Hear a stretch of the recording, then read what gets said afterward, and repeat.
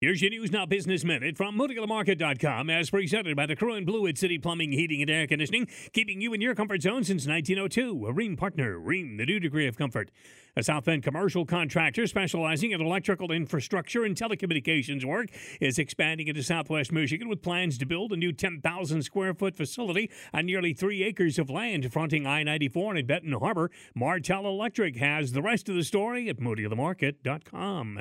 You'll also find news stories there regarding the corporate exec from Chicago who jettisoned her day job to fulfill her dream role as an innkeeper in Harbor Country.